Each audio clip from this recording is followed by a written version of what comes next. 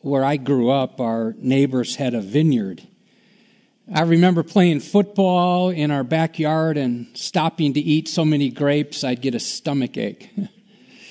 I have memories of throwing grapes at my sisters. They left great stains on their pretty dresses. For some reason, the owner of these grapevines let us gorge on as many grapes as we wanted. When they were ripe, we'd pick pails of them. We'd make grape juice and grape jelly and grape pies and grape brownies and grape fillets and grape lasagna, grape casserole. We included grapes in everything. They became condiments or the main course, depending how big the harvest was. But over time, the owner of the grapevines became sick, and he was no longer able to take care of his vineyard. His vines became overgrown with weeds. The grapes were smaller. Each year, the harvest dropped significantly until there were only grape cadavers available. You do know that's what raisins are, don't you? Well, now, in contrast to our neighbor's negligent vineyard, I'm told the largest vineyard in the world is over 250 years old. This vineyard is located in England, and it's simply called the Grape Vine. This vine grows in a greenhouse where a man and his wife, who serve as the vine keepers, have the responsibility of caring for this magnificent plant. This caring and competent couple do everything they can to keep the vine alive. And unbelievably, over 250 years later, this one grapevine still yields between 500 and 700 pounds of grapes each year. Our topic today is called Join in the Mission of Jesus. We'll be in John chapter 15. Here's the main idea. If we faithfully follow Jesus, he will make us fruitful. We're wrapping up our Discipleship Matters series this weekend. By way of reminder, here's a summary of what we've learned. If some of you missed some of these, or perhaps you're here for the first time, you can jump on our website or our mobile app. You can watch all the sermons. You can listen to them as podcasts or even read the full text manuscript. So we began by defining discipleship. A disciple's a believer who lovingly follows Jesus, but that's not all, and intentionally helps others follow him. A disciple loves, learns, and lives God's word. A disciple is one who loves like Jesus loves. A disciple loves Jesus more than anyone or anything else. And a disciple must deny self before following the Savior. A disciple must die to his own desires daily. And last weekend, a disciple is one who follows Jesus no matter what. I want to invite you to take your Bibles and open them up to John chapter 15, or turn your mobile device to that section of Scripture. But I'm going to ask you to stand, and we're going to read together verses 1 through 5, and then we're going to tag on verse 8 as well. Let's read together. I am the true vine, and my Father is the vine dresser. Every branch in me that does not bear fruit, he takes away, and every branch that does bear fruit, he prunes, that it may bear more fruit. Already you are clean because of the word that I have spoken to you. Abide in me, and I in you. As the branch cannot bear fruit by itself unless it abides in the vine, neither can you unless you abide in me. I am the vine, you are the branches. Whoever abides in me and I in him, he it is that bears much fruit. For apart from me, you can do nothing. Verse 8, by this my Father is glorified, that you bear much fruit, and so prove to be my disciples. God, now help us to understand your word, to embrace it deep on the inside, to not just allow us to be hearers of your word, but to be doers. So Holy Spirit, do your work of helping us understand and then apply your word, that our very lives would change as a result. And we pray this in Jesus' name, and all God's people said, amen. You can have a seat. So by saying that Jesus saying he was the vine, he's employing an image very familiar to his followers. Jesus often in his teaching used illustrations from nature: water, seeds, soil, wheat, fig trees, flowers, birds. Well, grapes have always been central to Israel's agriculture and economy, and they were found everywhere. In fact, the grapevine was the emblem of Israel, much like the bald eagle is for us. Grapes appeared on coins during that period of time from the end of Malachi to Matthew. At the time of Jesus, a golden vine hung over the entrance to the temple. Now, in our culture, it would be as if Jesus was walking through a field of corn or maybe soybeans and drawing lessons from them. But actually, the image of the vine and its fruit has far deeper lessons that we can draw. The image of the vine represented Israel's fruitfulness in doing God's work on earth. Listen to Psalm 80, verse 8. You brought a vine out of Egypt. You drove out the nations and planted it. But here's the bad news. Unfortunately, the people of God neglected to keep the vine nourished, and as a result, they ended up going wild, rogue, and losing their fruit.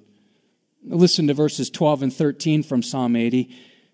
God says, why then have you broken down its walls so that all who pass along the way pluck its fruit? The boar from the forest ravages it, and all that move in the field feed on it. You know, God has always had grape expectations for his followers. Yeah, that didn't work in the other two services either, but so instead of producing sweet grapes, according to Jeremiah 2:21, his people only offered sour substitutes. God says, yet I planted you a choice vine, holy, of pure seed. How then have you turned degenerate and you've become a wild vine? God's desire has always been for his people to be fruitful. We can go all the way back to the book of Genesis, verse 28. God said, be fruitful and multiply and fill the earth. Well, God sent a flood. Noah and those on the ark with him were saved after the waters recede. Genesis 9, verse 1, God gives this call to be fruitful again. He repeats it. He reinforces it. And God blessed Noah and his sons and said to them, be fruitful and multiply and fill the earth. Well, since a disciple must exhibit fruit that comes from faithfully following Jesus, listen, a Christ follower who does not produce fruit is a contradiction in terms. Now, an unforgettable display of Christ's expectations for fruit-bearing followers is found in the Gospel of Matthew 21, verse 19. One day, Jesus went out for a walk, and seeing a fig tree by the wayside, he went to it, and he found nothing on it but only leaves. And he said to it, may no fruit ever come from you again. And the fig tree withered at once. Listen, it is unacceptable. It is unnatural for a follower of Jesus Christ to be unfruitful. Let's set the context. After leaving the upper room where they celebrated the Last Supper, Jesus and the disciples walked to the Garden of Gethsemane. During that time of the year, it's probably April, there would have been a full moon casting light on a variety of vineyards on the lower slopes of the hill. It's possible that Jesus stopped and held up a vine filled with blossoms of a promising harvest and said these words, I am the true vine, and my Father is the vine dresser. That's a remarkable revelation.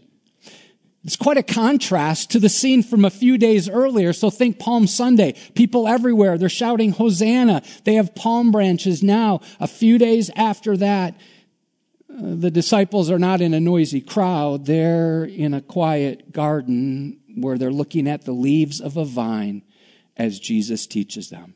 There are three characters in this extended allegory. Number one, Jesus is the true vine. The word vine literally means root or trunk. It's that part of the grapevine that comes out of the ground. Normally, not much to look at.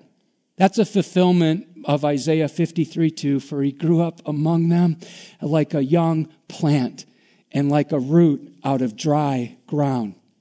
He had no form or majesty that we should look at him, and no beauty that we should desire him.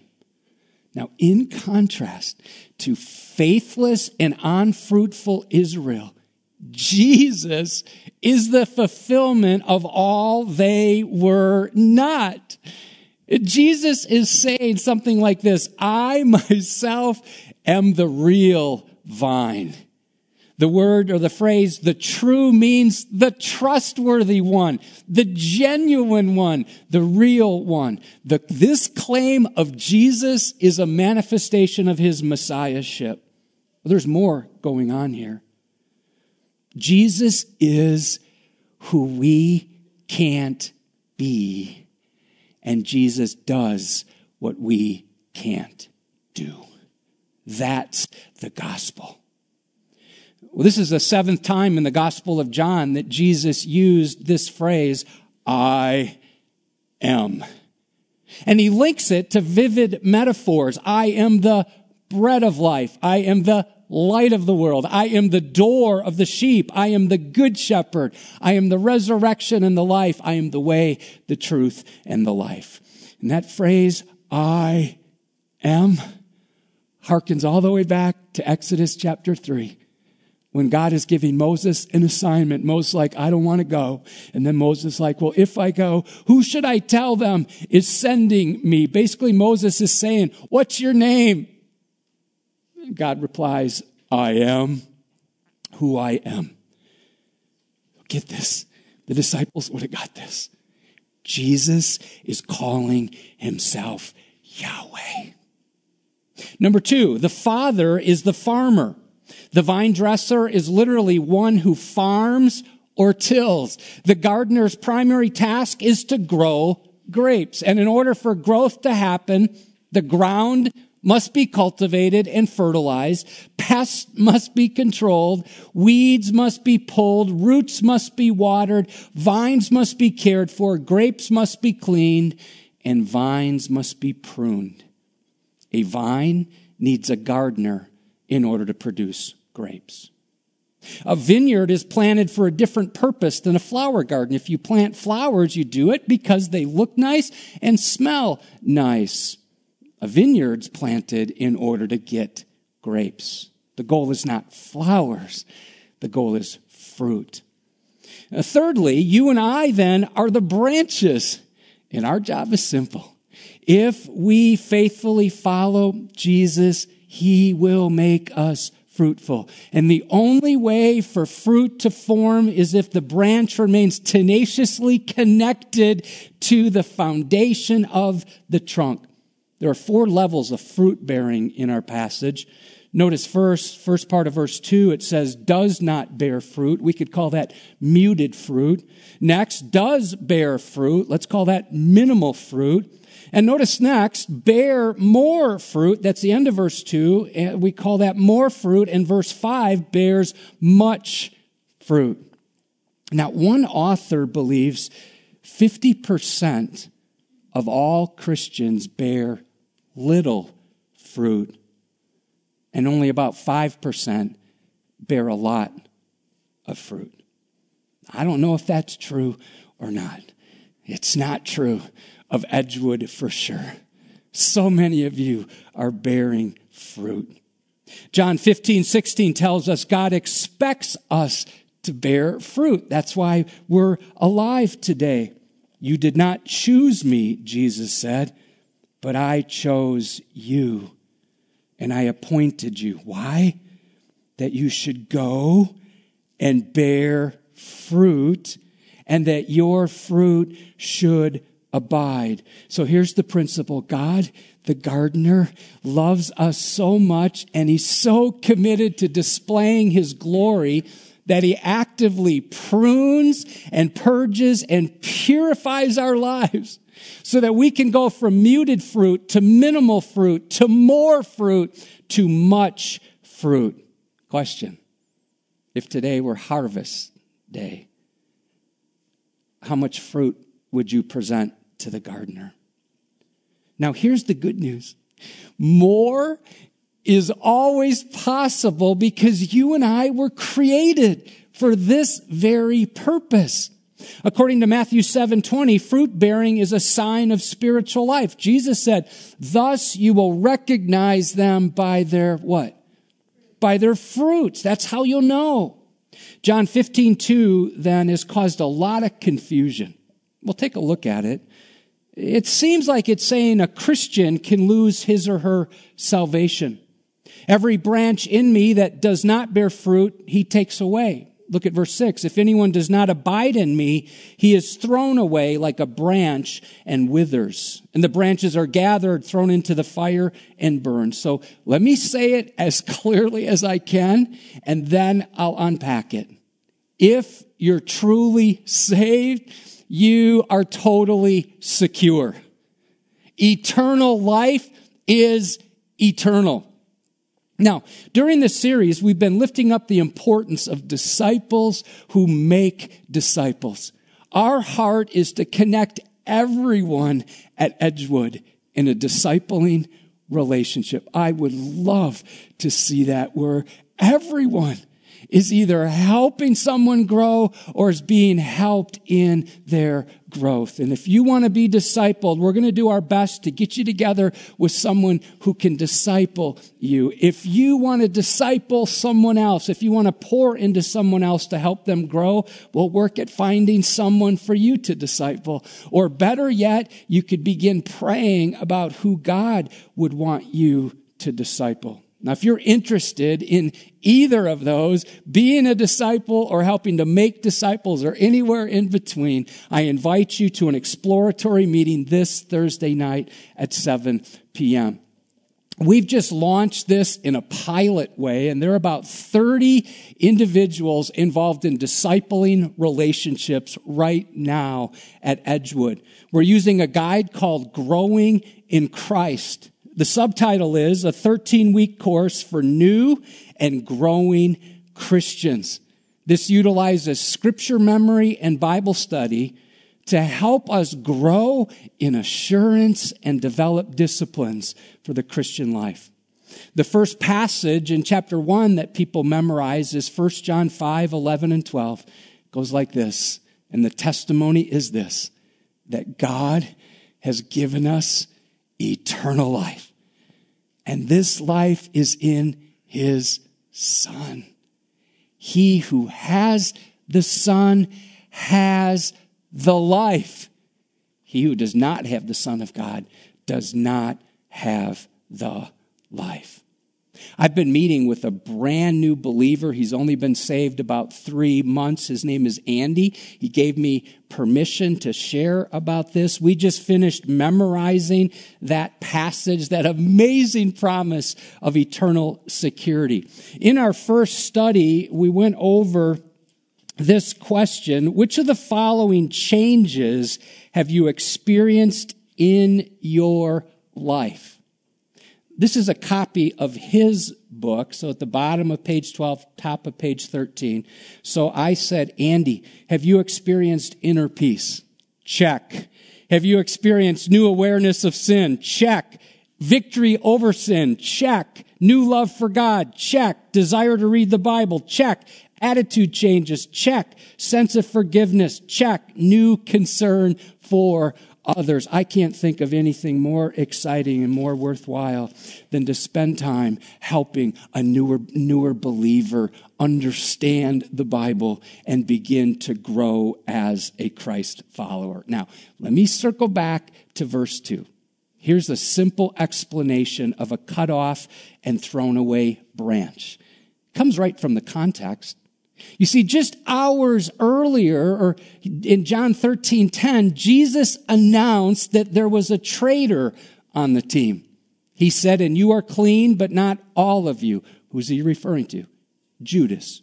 In John 17:12, Jesus said, "Not one of them has been lost except the son of destruction." Judas had no fruit because he had no faith, because his God was greed. And as a result, he was cut off and thrown into the fire. Now, let's ask this question. How do we move then from little fruit to a lot of fruit?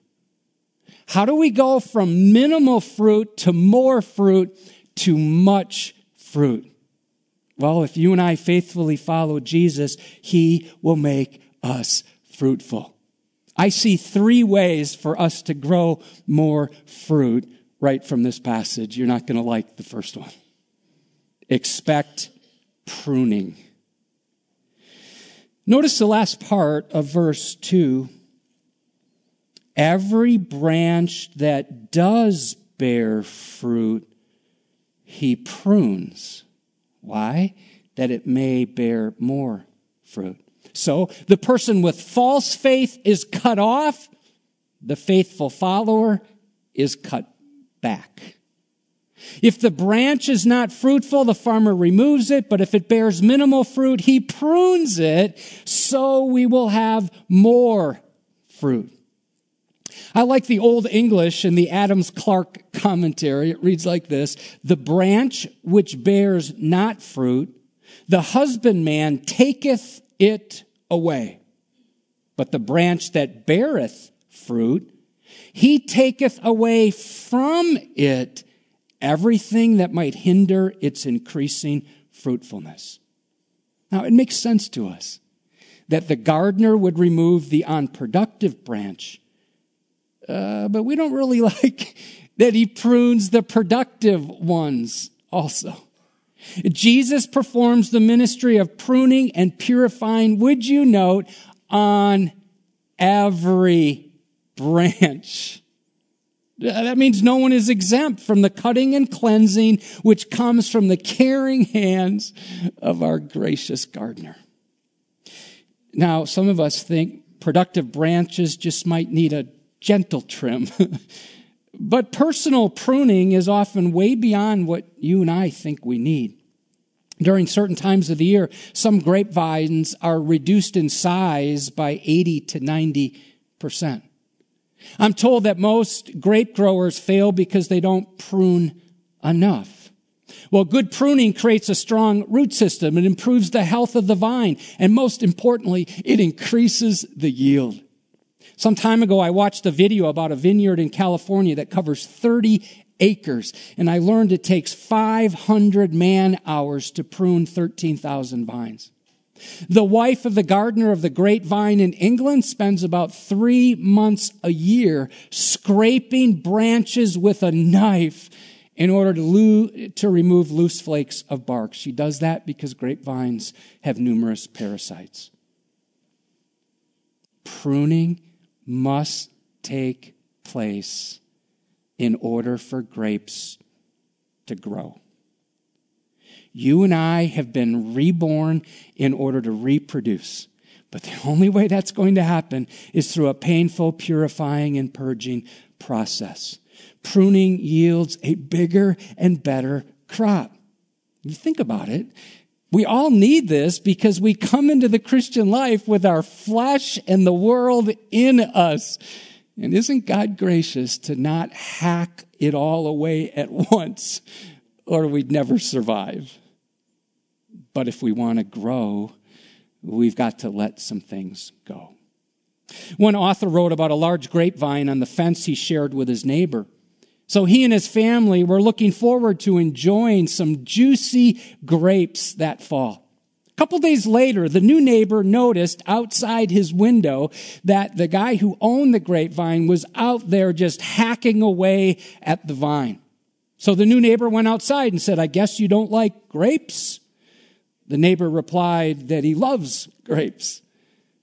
Well, seeing the confusion on his face, the gardener explained, well, son, we can either grow ourselves a lot of beautiful leaves filling up this entire fence line, or we can have the biggest, juiciest, sweetest grapes you and your family have ever seen. We just can't have both. So let's go back to the purpose of a vineyard. Because the goal is to grow grapes, the focus is all about the fruit, not the luscious leaves or the creative colors that people might want to look at. Everything else must be sacrificed for the sake of the harvest.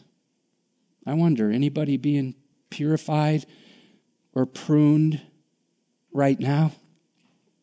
If not, get ready, because it's coming.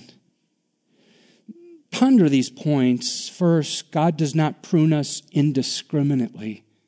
Because he always follows a precise plan, he knows what he's doing. He's working to make us more like Christ, and so he only removes what is necessary, and he avoids unnecessary injury. Number two, pruning involves pain. The Father's pruning knife is sharp, but it is not designed to ultimately damage or destroy us. And he uses all sorts of unpleasant things to prune us. Circumstances, failures, ruptured relationships, illnesses, trials to get us to bear more fruit. And third, pruning can last a long time. Some of you are like, amen. The pruning process may last longer than a day or a week or even a year. We really can't say something like this. Well, I've been through that and I'm glad there's no more pain coming my way. In fact, the longer a grapevine is alive, the more pruning it needs. Some of us who've been saved a long time, it's easy for us to look at newer believers and go, man, they got a boatload of problems. But listen, the longer we're alive, our categories harden, bitterness can take over in our lives, a judgmental spirit can come up. The longer we walk with Christ, the more pruning we need. So is God pruning you right now? If so, get this. God's not doing it for your pain. He's doing it for your gain and for his glory. David realized that when he wrote these words, Psalm 119. You might want to jot this reference down. It's incredible. Psalm 119, 67 and 71. David said, before I was afflicted, I went astray. But now I obey your word. And then he's even able to say these words, it was good for me to be afflicted because, or so that I might learn your decrees. So do you want to be more fruitful than you are right now? The only way for that to happen is to go under the knife. Number two, allow the word to wash you. Look at verse 3. Already you are clean because of the word that I have spoken to you. If you are a born-again believer in Jesus Christ, you are clean. That's what the gospel does. But in the natural course of time, a branch will grow rapidly, but not necessarily go where it should. Left to itself, where does a branch go? It heads south. Where the grapes go in the dust turns to mud. Mildew can come. So a gentle gardener will pick up the branch, wash it off, tenderly tuck its tendrils back into the trellis so it can do what it was created to do, to bear fruit. Brothers and sisters, have you been playing around in the muck and the mud of sin? Oh, allow the heavenly gardener to clean you off and pick you up. And sometimes he sends discipline our way in order to get us back on track. So these painful measures are designed to bring us to repentance so that we can bear fruit again. Someone called this the best good news you didn't want to hear. Remember, the gardener corrects in order to redirect. Hebrews chapter 12:11, for the moment, all discipline seems painful. That's true, rather than pleasant. But later, it yields, listen to this phrase, the peaceful fruit of righteousness to those who've been trained by it. Hey, the gardener has plans for you. And his actions are intended to move you towards the place he wants you to be. Sometimes he disturbs our slumber so he can shock us with growth. God's pruning is always intended to be redemptive and restorative. He's more interested in propelling you toward fruitfulness than he is in punishing you. So is there minimal fruit in your life? If so, prepare for some pruning. Because if we faithfully follow Jesus, he'll make us fruitful. I love the prayer found in Psalm 80. Turn again, O God of hosts. Look down from heaven and see. Have regard for this vine. Then we shall not turn back from you. Give us life, and we'll call upon your name. Restore us, O Lord God of hosts. Number 3, stay connected to Christ. In verses 4 and 5, we see the first commands in this passage. Abide in me, and I in you.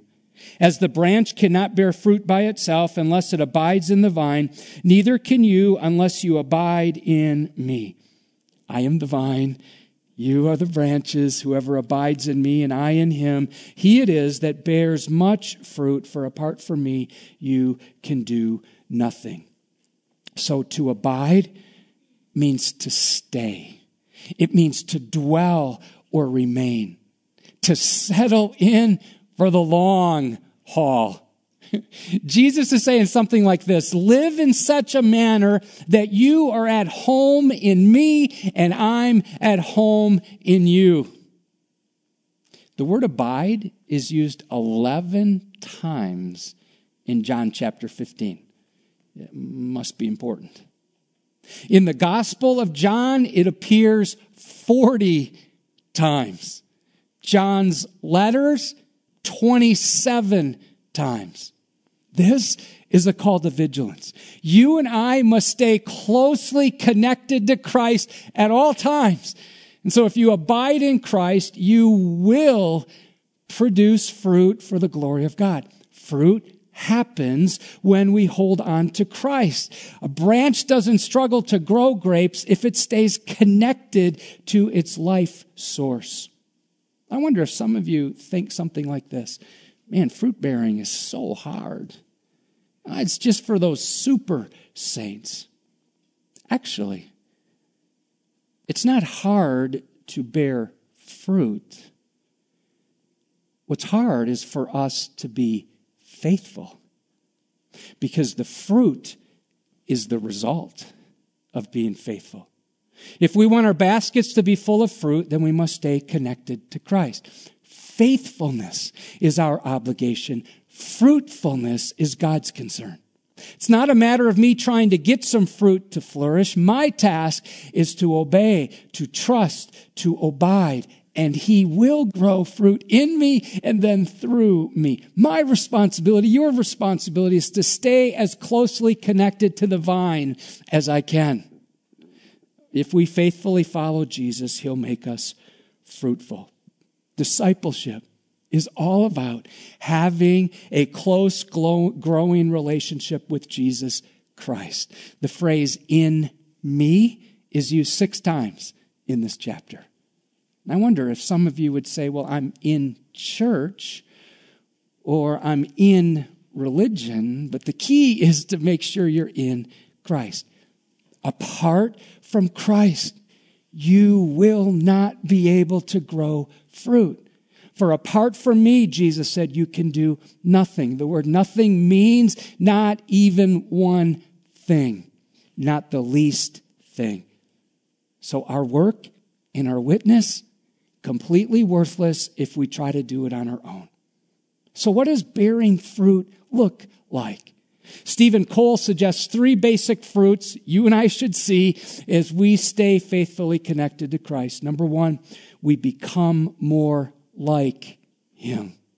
Colossians 1:10, so walk in a manner worthy of the Lord, pleasing to Him, bearing fruit in every good work with increasing in the knowledge of God. Secondly, we behave more like Him by living out the fruit of the Spirit, Galatians 5. But the fruit, let me just pause there to say, have you noticed that that's in the singular? It doesn't say fruits of the Spirit, meaning there's 9 and we can pick and choose which ones we want. No, the fruit is all 9 of these. And they're all interconnected. Love and joy and peace and patience, kindness, goodness, faithfulness, gentleness, and self-control. And thirdly, we're burdened for souls like He is. John 4:35, Jesus said, look, I tell you, lift up your eyes and see that the fields are white for harvest.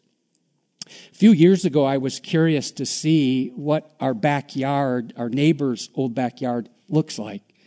So 50 years later, I contacted the woman who now lives in our house that we grew up in. I asked her to take a picture of our neighbor's backyard. What do you think we found? Nothing. Not even one grapevine. 0, zilch, nada. No trace of any grapes or grapevines or grape cadavers anywhere. Listen, if you have the courage, it'll take some courage. Take a look at your life. If you can't find any fruit, you need to figure out why that is. Because it could mean that you've never been connected to the vine through the new birth. It could also mean that you're choosing to willfully sin and you need to repent of some sin in your life. You see, the Christian life is a supernatural life. None of us can live it apart from a dogged dependence on Christ. We can do nothing apart from Him. All our attempts to produce Christian character will be fruitless and frustrating apart from cultivating a close relationship with the vine. So have you been drifting spiritually, neglecting the spiritual disciplines? A branch disengaged from the vine will dry up and decay. It's time to strengthen your attachment to Him. James 4:8 says, come near to God, and He will come near to you. As the playwright George Bernard Shaw was nearing the end of his life, a reporter came up to him and asked him a question. If you could live your life over and be anybody you've known or any person from history, what would you be? His answer's very sad. Shaw thought for a moment and he replied, I would choose to be the man George Bernard Shaw could have been, but never was. Be the man or woman God has created you to be, because He has formed you for fruitfulness. Expect some pruning, allow the Word to wash you, and stay connected to Christ. And if you do, you'll have more fruit than you can handle.